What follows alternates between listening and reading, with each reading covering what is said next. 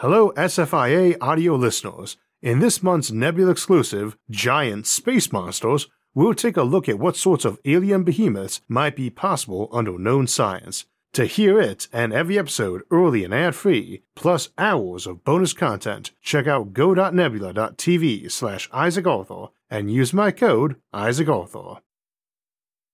Welcome to the SFIA Fermi Paradox Great Filter series.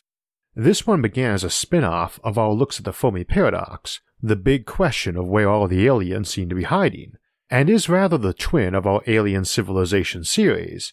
So as I decided it was time to start cleaning up and organizing our audio-only versions of these episodes, it seemed appropriate to start with the two of them. Way back when I first started offering our episodes as audio-only, I decided I'd do some introductions to the existing series and playlists, but I've gotten rather out of the habit of doing that, or indeed of adding episodes to the playlist here, and after recently adding our livestream audio recordings last week as a new playlist, I figured I should set some time aside to get back in that habit.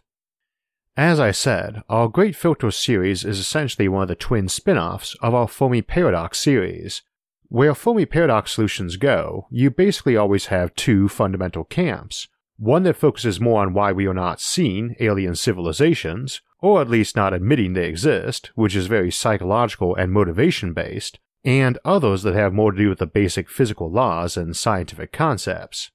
They tend to offer us a reason why life, or at least intelligent life, might be rather less common than we'd imagine. For instance, if life could only happen on a world that had a lot of tidal pools, you might need a large moon to cause those tides. And few worlds would have those, so we'd say a large moon was a filter on life evolving to reach our point. We look at these filters, lesser and greater, in this series. Or trilogy originally anyway. Space and Time, Rare Earth, and Rare Intelligence. Those first three episodes aired during the summer of 2017, and I'd not meant to make any more.